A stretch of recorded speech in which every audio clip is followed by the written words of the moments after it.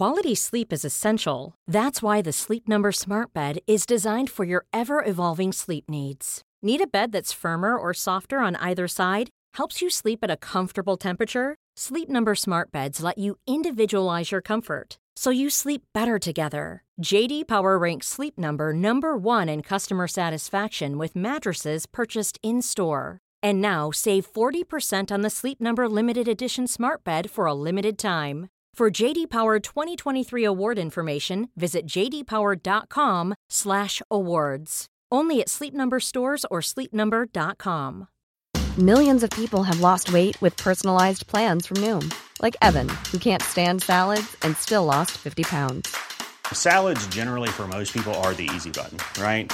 For me, that wasn't an option. I never really was a salad guy. That's just not who I am. But Noom worked for me. Get your personalized plan today at Noom.com. Real Noom user compensated to provide their story.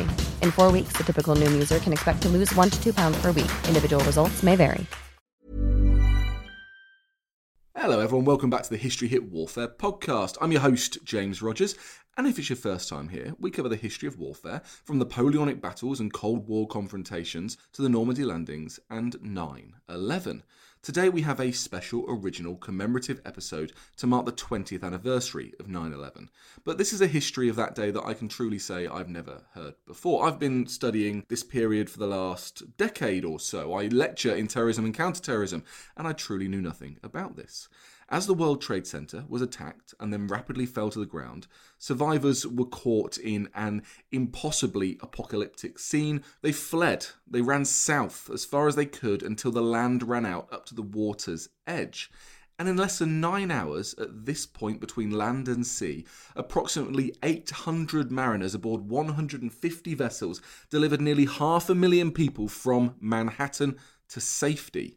This was the largest maritime evacuation in history, and the only way I can put this into perspective is to tell you that it was larger even than the boat lift at Dunkirk. This is, you could say, the maritime history of 9/11, a heroic story that is only now coming to light thanks to Jessica DeLong. Jessica served at Ground Zero on the NYC fireboat John J. Harvey. She's interviewed hundreds of those who were involved, and we also hear about her own story at Ground Zero. So here is Jessica DeLong on evacuating Ground Zero.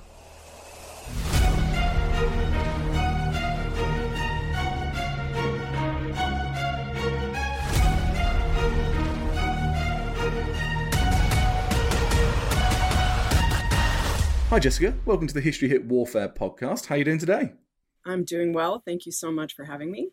No, not a problem at all. Thank you so much for coming on. It's going to be amazing to hear the history that you have to tell us and to hear from your perspective as well. We've got a range of episodes that we'll be broadcasting through this week to mark the 20th anniversary of 9/11. And, as someone who's been working on this topic for at least the last decade, I am shocked to find a part of this history which was just brand new to me. And I'm sure it's going to be brand new to so many of our listeners as well. But before we get into that, how's your summer going, Jessica? It's going well. It's been rather overcast this summer for the most part, which is perfect weather for me. My Irish roots run deep. And so we're just at the very last throes, the last wisps of summer, and then it's straight off into fall. The last licks of summer. But you must be quite a fan of fall then as well. If you like a bit of overcast, slightly colder, then fall must be your favourite time of the year. Absolutely. How did you guess? And so do you live on the East Coast? I do. I'm a New England native, and so we are very much attuned to our seasons here, unlike folks on the West Coast of the U.S., although they have their own seasons, but they're not real seasons. That's a myth. It's true. It's warm or it's freezing cold at night. And then it's kind of warmish for the rest of the year. Yes. It's very, very hard to judge time. In fact, when I lived on the West Coast, I had no idea when anything actually happened because there were no reference points of the kind that I'd grown up with. So it was very confusing. And then when I lived on the East Coast, I came across this term that Americans kept on saying to me that in the autumn, in the fall, they were going leaf peeping. And I found that the strangest term. What is leaf peeping, Jessica? Oh my goodness, I thought that was a British term. Well, if it is, I'd never heard of it before, no. Well, leaf peeping is so funny that you should mention it because I really thought it was a British term. And the first time I heard it was actually right at the start of my work on Fireboat John J. Harvey, because the gentleman who invited me on a fireboat on a leaf peeping tour, I said no, because I didn't know what a fireboat was and I didn't know what leaf peeping was. And so I rejected his offer. He was British. So I figured it was that thing. But no, leaf peeping is, I have since learned that you go and you check out the beautiful fall colors, all of the death of the leaves chronicled in their, in their color turning. Yes, it is incredibly normal thing to do. There is no disturbing undertones or overtones. It is just to go and peep at the leaves. But if a British man asked me to go leaf peeping on a fireboat, I'm not entirely sure I'd say yes either. So we're all supportive. We're all supportive there, Jessica. Now, let's get into the topic of today, and just an immensely fascinating topic, and one that I cannot believe has not been told before. I've heard some discussions of this as being kind of comparable to Dunkirk in terms of an evacuation in times of supreme emergency, by water, of course. But it was even greater than Dunkirk. And I'm going to stop rambling on, Jessica, because I'm going to hand over to you to tell us what this history is that you've revealed to the world. I'm right there with you in terms of it being just incredibly surprising that after 20 years, we are just still learning new stories. But I think there's an interesting observation to make about that, which is that we as humans really we pick our narratives and we run with them for as long as we can. And so I'm really hoping that this 20th anniversary, we can unpack that a little bit and dig a little bit more deeply and really get at what I think is actually representative of the fabric of who we are as humans. And that's a pretty big bite to take right at the beginning, but that's really what I think this story represents. In terms of what happened, yes, I certainly don't want to diminish the rescue at Dunkirk. It was a phenomenal operation. It was under fire. There were a lot of things that make it different from what happened in New York Harbor that day. But in terms of some very distinct differences, it's important to recognize. So Dunkirk, as we know, was a planned operation. And you've probably seen the black and white photos of people making phone calls. Everybody was trying to marshal resources. And so, as many people know, there were in fact private vessels that were either commandeered and sort of plucked. If they couldn't find the owner, they just sort of took them, or they were largely actually sailed by military personnel.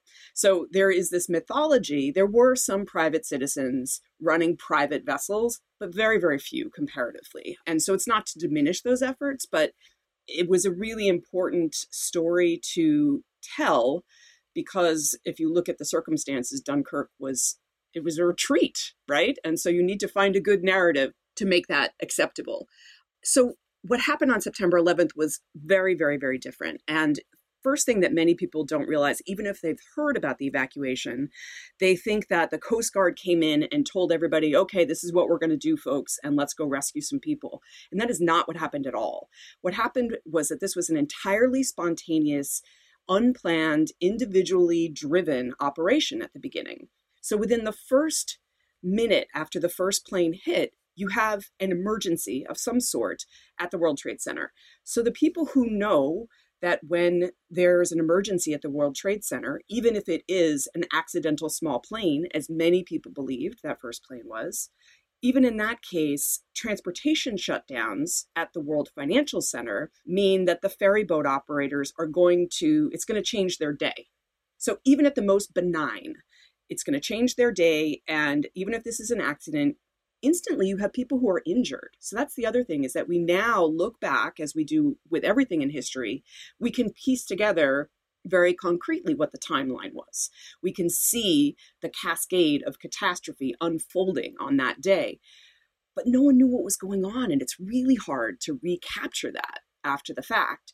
So you have immediately ferry boat operators serving as floating ambulances and delivering people off the island, because depending on where you were geographically, which actually decided the fates of people throughout the whole day, that was the quickest way to get medical care, was on a boat. So right away, immediately, even if it's not a terrorist attack, you have maritime involvement. And these mariners just hopped to it and helped people who were injured get on the boats and cross over to the New Jersey side and get help. And it is an island. I mean, of course, it more broadly is an island, but when you come down to that part of New York City, it is largely surrounded on that corner by the New York Harbor all the way around. And so the easiest way in and the easiest way out from that point, especially when you're going to have emergency services rushing through by road and you have the shut off of the train lines and the underground at that point, well, really, when it's chock-a-block like that, the only way in, the only way out is going to be by boat, isn't it? At a certain point in the day, all the bridges and tunnels were shut down, all the mass transit options, which, yes, Manhattan is an island. And this is the truth, despite the fact that everyday New Yorkers, we forget that fact because we're just so used to just hop on the subway, get on the bridge or whatever. So the only way on or off an island is over a bridge, through a tunnel, or by boat. And at a certain point that day, there was a sort of a gradual clampdown of options that closed up behind people. The other thing that even New Yorkers, even folks who ran north that day or ran over the Brooklyn Bridge, what they don't realize, some of them, is that depending on where you were on that tip of Manhattan that you described so well, quite literally, once the towers have collapsed, there is debris and smoke and danger every way else that you might choose to go except by water. And so you could literally get cut off at the tip of Manhattan. And there are photographs in my book that the Coast Guard took where you can see that there are people stacked 10 deep, pressed up against the sea rails, desperately pleading for help to get off the island because of where they were located. Geography meant everything that day. So who was involved in this maritime evacuation? I can't believe we're talking about maritime history when it comes to 9/11, but let's go into this because it is fascinating. These were all volunteers, all civilian crews responding immediately to rescue survivors. What sort of ships and what sort of people are we talking about? Absolutely. So initially, the first responders were ferry boats because that's a path that they were taking that day regardless. They do their rush hour run. World Financial Center is a regular terminal for them. And World Financial Center, just for folks who don't know the geography, is sort of the plaza that's right adjacent to the Trade Center. And then it's right there along the water. And so that drop-off point becomes absolutely essential to the evacuation, especially in the earliest stages. Also in New York, we have water taxis, tugboats that get involved, dinner cruise boats, sightseeing vessels like the big Circle Line vessels, but also fast thrill rides like the Chelsea Screamer, which is they take you out in a boat and everybody screams and they take you really fast and you get wet, right? So everything from that to fishing boats that came out from Long Island eventually, sailing yachts, Army Corps of Engineer vessels, and workboats of just about every kind you can think of. And so just imagine the ferries, at least at the beginning, they're able to pull in and out of their regular slip. And so the configuration of these different vessels is hugely significant in terms of their ability, where they can pull up along the shoreline. How high or low they are in the water is totally a determining factor for how well and how safely people can get on and off. Especially you're talking about tugboats. They are not designed for passengers by any stretch of the imagination. And so you have all kinds of really just incredible improvised methods for getting people on and off, from ladders to people climbing up fendering. You have people jumping off the seawall into the water sometimes. There are a lot of water rescues that happened that day. And then you also have people, unfortunately, jumping off the seawalls onto the deck too far down. It's a big tidal shift. And so it's really remarkable, the vessels that got involved. And just to give, it is true that this was a spontaneous and unplanned and sort of voluntary effort at the beginning. And at 10:45, the Coast Guard made that first official call and said, if you want to participate in the evacuation, report to Governor's Island. And at that point, they made the really remarkable, really moving decision to facilitate the evacuation that was already underway rather than coming in and calling the shots and overseeing in a commandeering kind of way. And instead, they saw what was going on really well and really successfully, and they trusted the mariners who were already involved in this evacuation, and instead they chose to facilitate it rather than trying to manage it top down, which is really an incredible choice to make that day that really has everything to do with the success of the evacuation. why did they make that choice? Is it a known thing that the mariners that operate in New York Harbor are a kind of close-knit community that work well and communicate well together? Because everything I know about 9/11 that day is that communication was largely abysmal between the emergency services. And that's due to a lot of inter-service rivalry between the first responders. It's due to the poor communication networks that were already available in that area. And of course, the fact that when the first plane hit the first tower, it took out the mobile communication networks as well. So how were they able to be so successful in such a high pressure situation and in such an ad hoc fashion? It's a really good question. I think there are multiple answers. One is absolutely the professionalism of the mariners that day. The fact that they knew their vessels, they knew the vessel's capacities, and they knew the harbor relatively well. And they knew how to get information that they needed to be able to make sure that they didn't run aground. But if you picture tugboats, a tugboat is kind of like an iceberg in that there's a lot that is below the waterline, right? There's a lot of boat below, and those are called deep draft boats. And so if you have a deep draft boat going into shallow waters and you tear out the bottom of your boat, that's not making the situation better, right? New York Harbor is a working waterfront town. I mean, that's how the city was founded, because of the sheltered harbor, which means that there are all of these obstructions. If you look at the nautical charts, there are all of these obstruction, where all of these places where you do not want to just take your deep draft boat. So knowledge of the harbor was a big piece of it. And communication, the marine radio was overwhelmed at times, and mariners were mindful of trying not to clog up the airways with unnecessary chatter.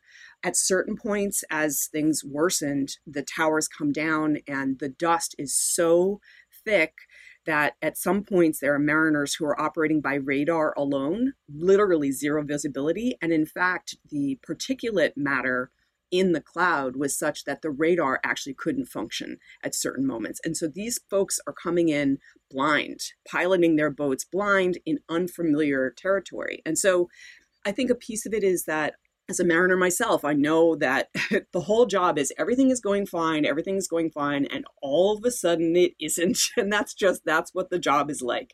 There's something that goes wrong. There's some mechanical failure. There's some natural condition that has changed, some wind or weather shift, the barges come undone. There are all kinds of things. And so mariners are very well accustomed to managing risk and improvising solutions, turning it around really quickly and finding an answer. So that was a piece of it. And I think also it was really a profoundly brave decision for the Coast Guard to make, to just, have faith in the folks who are running their boats. But also in speaking with the Coast Guard leadership, I noticed that it was like a trickle-down effect. The top leaders that day had faith in their personnel, and those folks had faith and confidence that they could do some creative rule breaking as necessary to get the job done, and that they would have the backup. So it sounded to me, with the folks I talked to, like a very constructive working environment where people could really bring their best selves to the job at hand.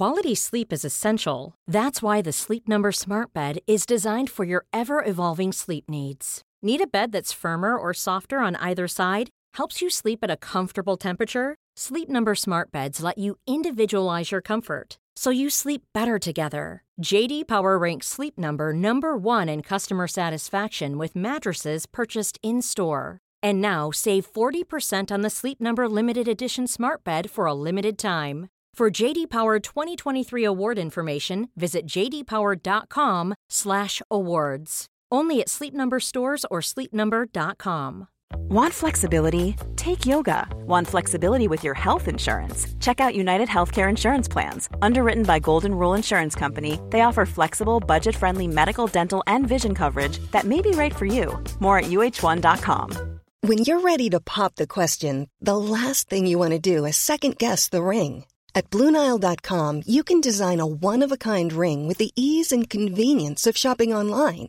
Choose your diamond and setting. When you find the one, you'll get it delivered right to your door. Go to BlueNile.com and use promo code LISTEN to get $50 off your purchase of $500 or more. That's code LISTEN at BlueNile.com for $50 off your purchase.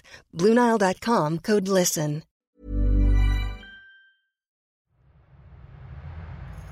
What caused the anarchy? How did medieval migrants shape the language I'm speaking right now? Who won the 100 Years' War? Could England's lost patron saint be buried under a tennis court in Suffolk? How did England's last medieval king end up under a car park? And were the Dark Ages really all that dark? I'm Dr. Kat Jarman. And I'm Matt Lewis. On Gone Medieval, we'll uncover the most exciting and unexpected stories about the Middle Ages, hearing from the best and brightest minds.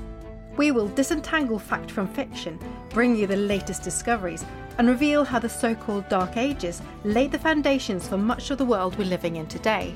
Subscribe to Gone Medieval from History Hit, wherever you get your podcasts.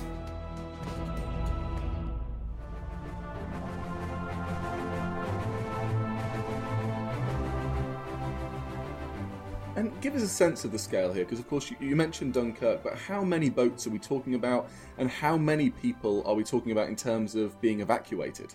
So it's kind of boggles the mind, and I did so much checking and double checking and over redouble checking and looking at different sources to triangulate the numbers, and it does look like the very best estimates we have are that between 400,000 and 500,000 people were evacuated by boat that day.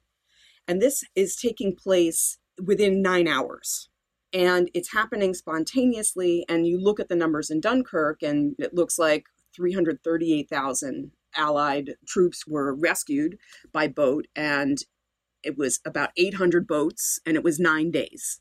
So the Maritime 9/11 boat lift, you're looking at 400 to 500,000 people in a span of within 9 hours. And there were more than 150 boats that participated, but having a specific number is tricky to find.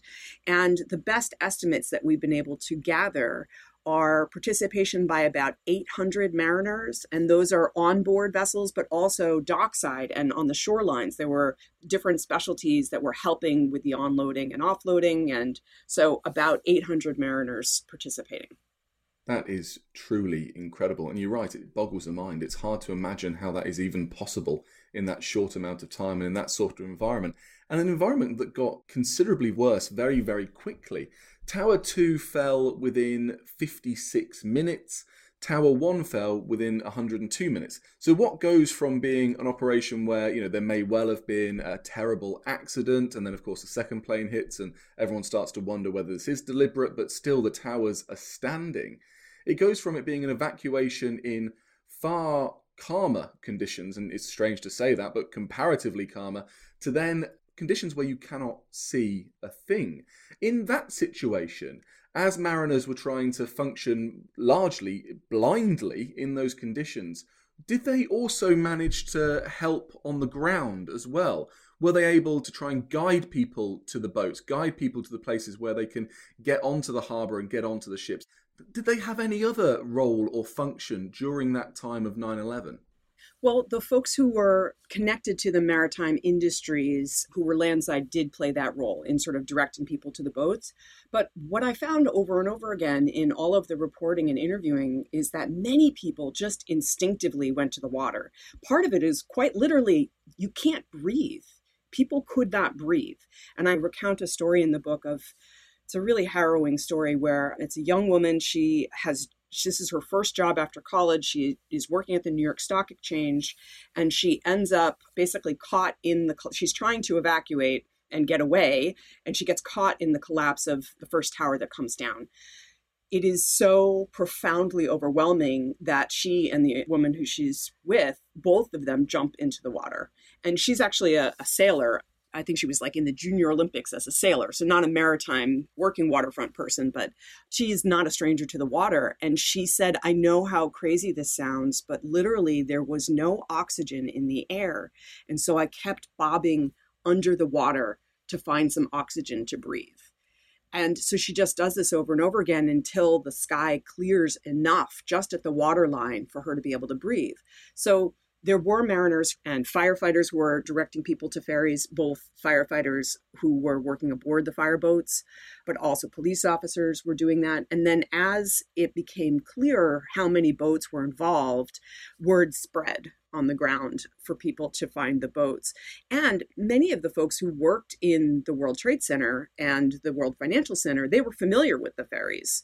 That's how they got to work in the mornings. And so they had this concept that maybe the ferries would be available. Now, it's important to remember that, as you say, the conditions got exponentially worse as time went on.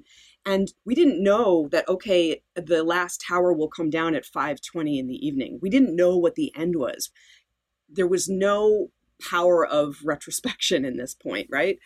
And so you have ferry boats at the beginning being able to use their regular slip, but then as the towers come down, they no longer have access to that area. It's completely covered with debris, and also there were fears of gas line explosions. And so they keep getting pushed further and further north, that's where they have to now unload passengers. And now they're no longer in their regular slip. So instead, what they're trying to do is keep their boats against a seawall with zero infrastructure, no fendering, no tie-ups, no nothing that's designed for any vessels, and manage to buck the tide to be able to keep their nose against the seawall so that they can get passengers on. And so it becomes a much more harrowing sort of nautical situation as time goes on too. And the currents of New York Harbor are extremely powerful, really strong. There were a number of people who, whether out of desperation or out of delusion that they were going to swim to New Jersey, which is a mile across.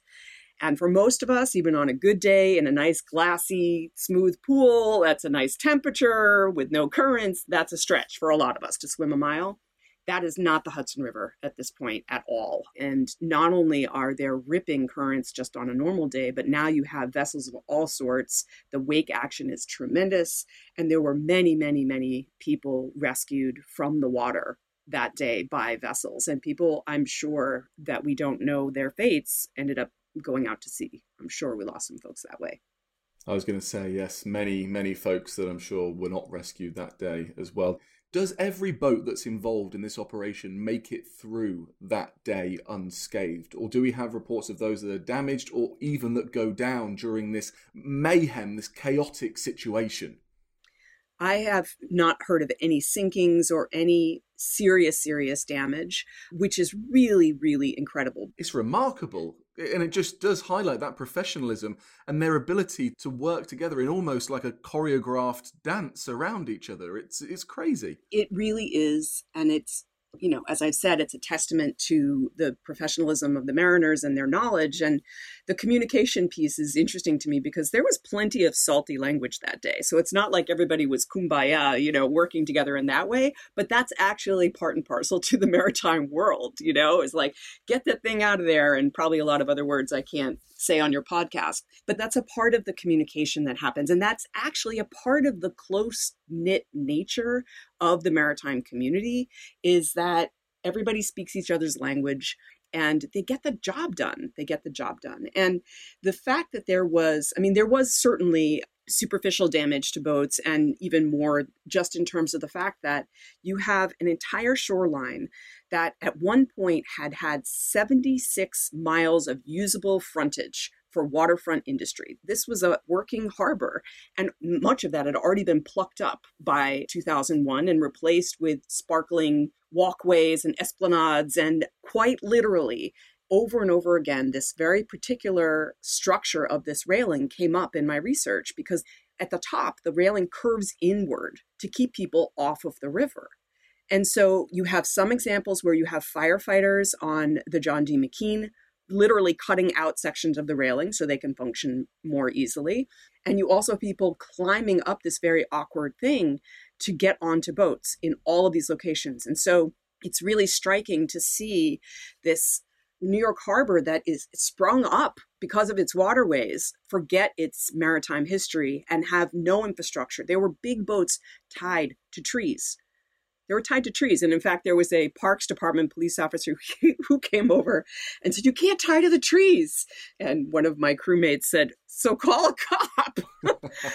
There's another instance where it was actually a police officer. It was a NYPD harbor unit vessel, and to make it more convenient in a certain, it's called South Cove, and it's just a little bit south of the Trade Center, and to make it more convenient for the shallow draft boats to come in and bring passengers on, the captain of this boat just went and had his crew tie lines to the wooden railing and just pluck them off one by one. And then someone said, "Hey, you're destroying property." And he's like, "Look around, Sarge, there's property destroyed all over."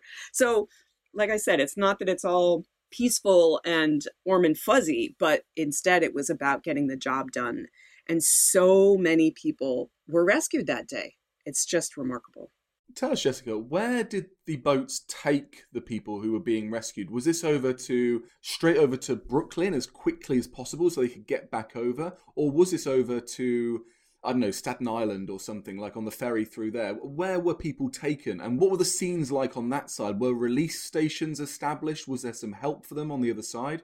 Yes, definitely. And the answer to that question is everywhere. Any shore that seems safer is where they were taken.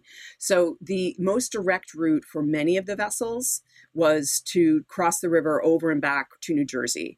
And so as the morning went on, there were triage centers set up. And so you can see photographs in my book of these color-coded tarps that are set up so that the emergency medical professionals can know whose injuries are most severe and who needs to be addressed first. And so that was one place that was set up. But the Staten Island ferry can carry so many people. And they went over and back to Staten Island because they were going to take advantage of their ferry terminal, right? Because that's a safe place to disembark people. People were taken to Brooklyn. Some of the dinner cruise boats went and took advantage of the terminal in Brooklyn where the NYPD harbor unit is stationed, so that there were police officers who said, "Oh, I know where we can go and offload people." So it was basically anywhere you could get them. And there are these photographs sort of exemplifying the improvisation where you see that tug crews have painted on bed sheets like Hoboken, which is the name of a city in New Jersey. Because when you think about it, people desperately wanted to get to safety, but also when bad things happen, you want to go home. And you certainly don't want to get caught off the island if your home is on the island necessarily, right? If you live way uptown and you feel like that's a safer place to be, but it's tricky because you don't know the future. But the idea of sort of establishing a makeshift ferry on a tug that like, okay, if I board this boat, I'm going to go to Hoboken, which is where I want to go, that offers some comfort to people too. And so just the wherewithal and the thoughtfulness of being able to give folks a destination of where they were going to end up. Because you could be totally stranded. And there were people stranded. You know, there were people who lived actually right in that area. There's a story, a really difficult story of a little girl. She's 4 years old and she's with her nanny, and they live in a townhouse that's very, very close to the trade towers. And the mother calls when she hears what's happened at the Trade Center, and she says, "Stay there, I'm coming." And the nanny is there watching this escalating crisis and wanting to do right by the mother. And finally, she ends up evacuating. The both of them are barefoot. She's running. The tower is coming down on top of her, and she gets caught up. It's a longer story, but she ends up on the New Jersey side. She's never been to New Jersey. And here she is, the nanny with this 4-year-old who lives in Manhattan. And now what? And so much of what's been really powerful to me in reporting this story is to find the humanness in all of these stories. And we've had so much drama around September 11th, and I don't mean it in a derogatory way because these instances were dramatic, but it's so important to remember that these are people who are going to carry the weight of these moments for the rest of their lives, like that little girl who carries that moment, and she carries it in her body because of the dust exposure, because she got really sick, and she carries it psychologically. So the humanity displayed by mariners who did their very best to help people, to make them more comfortable. There was a pregnant woman who boarded a tugboat, and the deckhand made a point of finding, a coil of line for her to sit on, so she's not just sitting on the steel deck. And just, these human connections that happened. That was really what was so incredible that day, was that when we're in moments of crisis, and I think it's what propels us when the plane's about to go down and you reach out and grab the hand of the stranger next to you, right? You're not thinking about, okay, who did you vote for? Okay, what part of the country are you from? None of those things matter. Instead, it's just core shared humanity. And that is what was on full display that day. There was no, okay, you're not allowed on my boat, but you are. It was just, there is a person who is in trouble. And that means I'm going to drop off passengers on safe shores. And rather than stay there, I'm going to turn around and steer my boat straight back to the island on fire when we have no idea what's happening next. And mariners did this over and over and over again so that hundreds of thousands of people went home that night. It's just a breathtaking story. Finding the humanity in such, an inhumane act. And it's so poignant to hear you say that, people just wanted to go home. For anybody that I've spoken to that survived 9/11 or attended, they just wanted to go home. They wanted to see their family. They wanted to hug their loved ones. That was the first thing that came to their mind, and it shows you what's important. But like you say, the people that didn't go home and potentially could have gone home were these captains of the boats. And I can't imagine what it was like to finally get out of that dust-ridden air where you can't breathe, to get across the harbour, to be able to breathe and see the sunlight, and then to have the bravery to turn that boat around, to go back and to drive into what I can only envision as a war zone. Have you managed to speak to some of those people who were doing that time and time again, in and out for that 9-hour period? Yes, many, many of them I interviewed, and their stories are in my book. And for them, I think it's really important to keep in mind that clearly you and I can look at this and look back at it and understand that there was a choice that they made every time they did that. They tied up lines, they disembarked people, and they untied those lines and cast off and headed straight again to Manhattan over and over again. So we can see that as a choice. But for them, they said many things along the lines of, this is just what you do. This is just being decent. You would have done it too. There was no choice. This is, of course, we were going to do it. It was not even a question.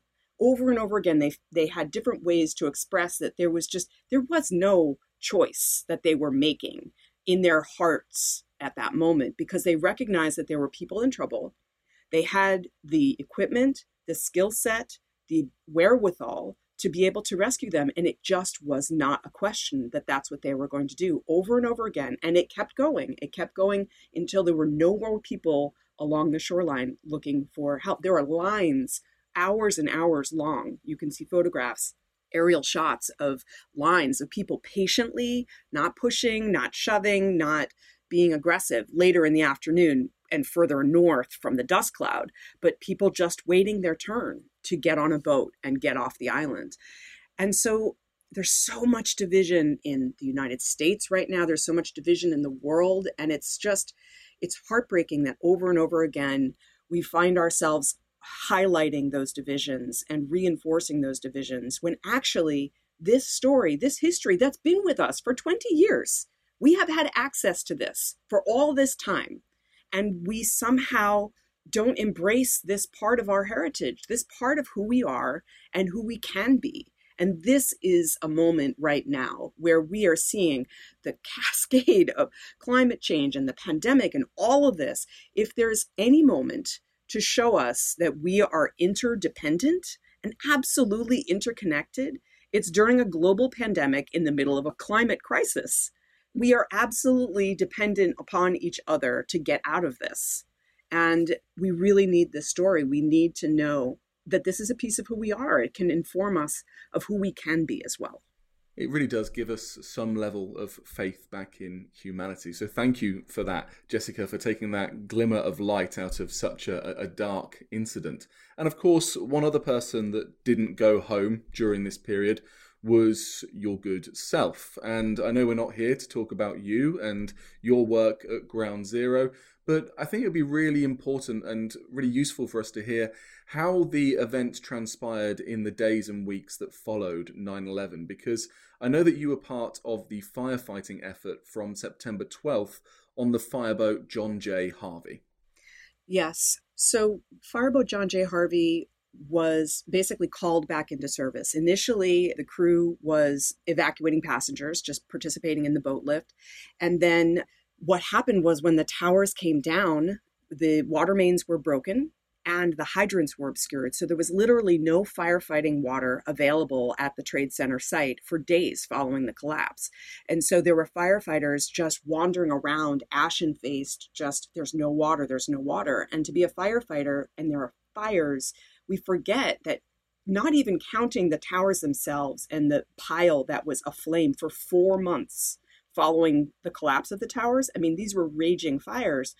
But there were fires raging all around the perimeter as well. And so these were serious working fires. And here there are these firefighters who have no water, which is a really helpless, powerless feeling. And so it was fireboats, both the retired New York City fireboat from 1931 that I served on, that was called back into service out of retirement to pump water alongside the active duty FDNY vessels. And so we together provided the only firefighting water on site for days. It was really tremendous to be able to participate in some tiny way, and nothing felt like enough. And it felt, I felt dwarfed by everything that was going on down there. And yet it was such an honor to be able to be there, to have that dust on my clothes and to be in that moment of history and being able to provide something, some kind of help for the firefighters who had just borne just such tremendous loss that day. Of course, and it was the firefighters who I believe had the greatest loss of all the services in terms of personnel. 343 firefighters, 343 FDNY perished that day. And to know a bit about the FDNY, it's a family. I mean, it's a family in the same way that boats become a family because we're crew and we're all stuck with each other, right? But there's a family where it's shared risk and they go in and they embark on extremely dangerous work together. And there's a residential component of it because everybody cooks together. So there's a real family, and literally there's family too, because there are a lot of father, son, brother connections and sisters who end up being a firefighter as well. And so there were a lot of just heartbreaking losses that day. It was really, really, really awful. 2,977 people died that day, and that means that over 10% of those were firefighters alone. It's pretty tremendous. And, you know, just to put it in the context of where we are right now, it's very interesting to see what's going to happen with this anniversary in light of what's happening with COVID, because in the States, we lost 1,000 people in 1 week, the week that the Pfizer vaccine was given FDA approval. We lost 1,000 people that 1 week alone. And how do we possibly move forward? How do we take in this much loss and this much grief? We are going to be confronting waves of grief for a very, very long time. And I think the only way forward is coming back to that shared humanity, is recognizing that every single one of those lives matters. Every single one of those individuals had a family, had people who loved them. And if we can open our hearts as we are observing this 20th anniversary of September 11th, open our hearts to all of the people who are grieving in I was going to say aftermath, but it's not the aftermath of the pandemic. We're very much still in the thick of it. And so if we can find ways to come together, which is tricky because in the aftermath of September 11th in New York, everybody came together. We stood shoulder to shoulder, arm in arm, and people lit candles and they sang songs and they came together to grieve and mourn and just have that collective approach to getting through the trauma together. And it was a whole city, a whole country, a whole world, right, who was in it with us in a way. And now even just keeping each other safe has meant keeping apart. And that's a really, really difficult thing to figure out how we as societies, as people, can find a way to come together and grieve collectively, even as we're keeping each other safe and staying apart. It is a challenge unlike we have ever faced in our generation, for sure. Well, Jessica, thank you so much for your service and for bringing us this, well, it's a new history to us, but it's an ever relevant history and perhaps more so today than ever. Can you tell us the name of the book and where we can buy it? Absolutely. So the book is Saved at the Seawall, Stories from the September 11th Boat Lift, and it's available any place you buy books. Independent bookstores are always my favorite for purchases. Absolutely, yes. We push the independent bookstores on this podcast, so please go out there and support your independent bookshops after they've reopened after COVID and everyone's feeling the pressure in the business world. Jessica, thank you so much for coming on the History Hit Warfare podcast. Thank you so much, and thank you for giving attention to this important story. I think we really need it. I appreciate it.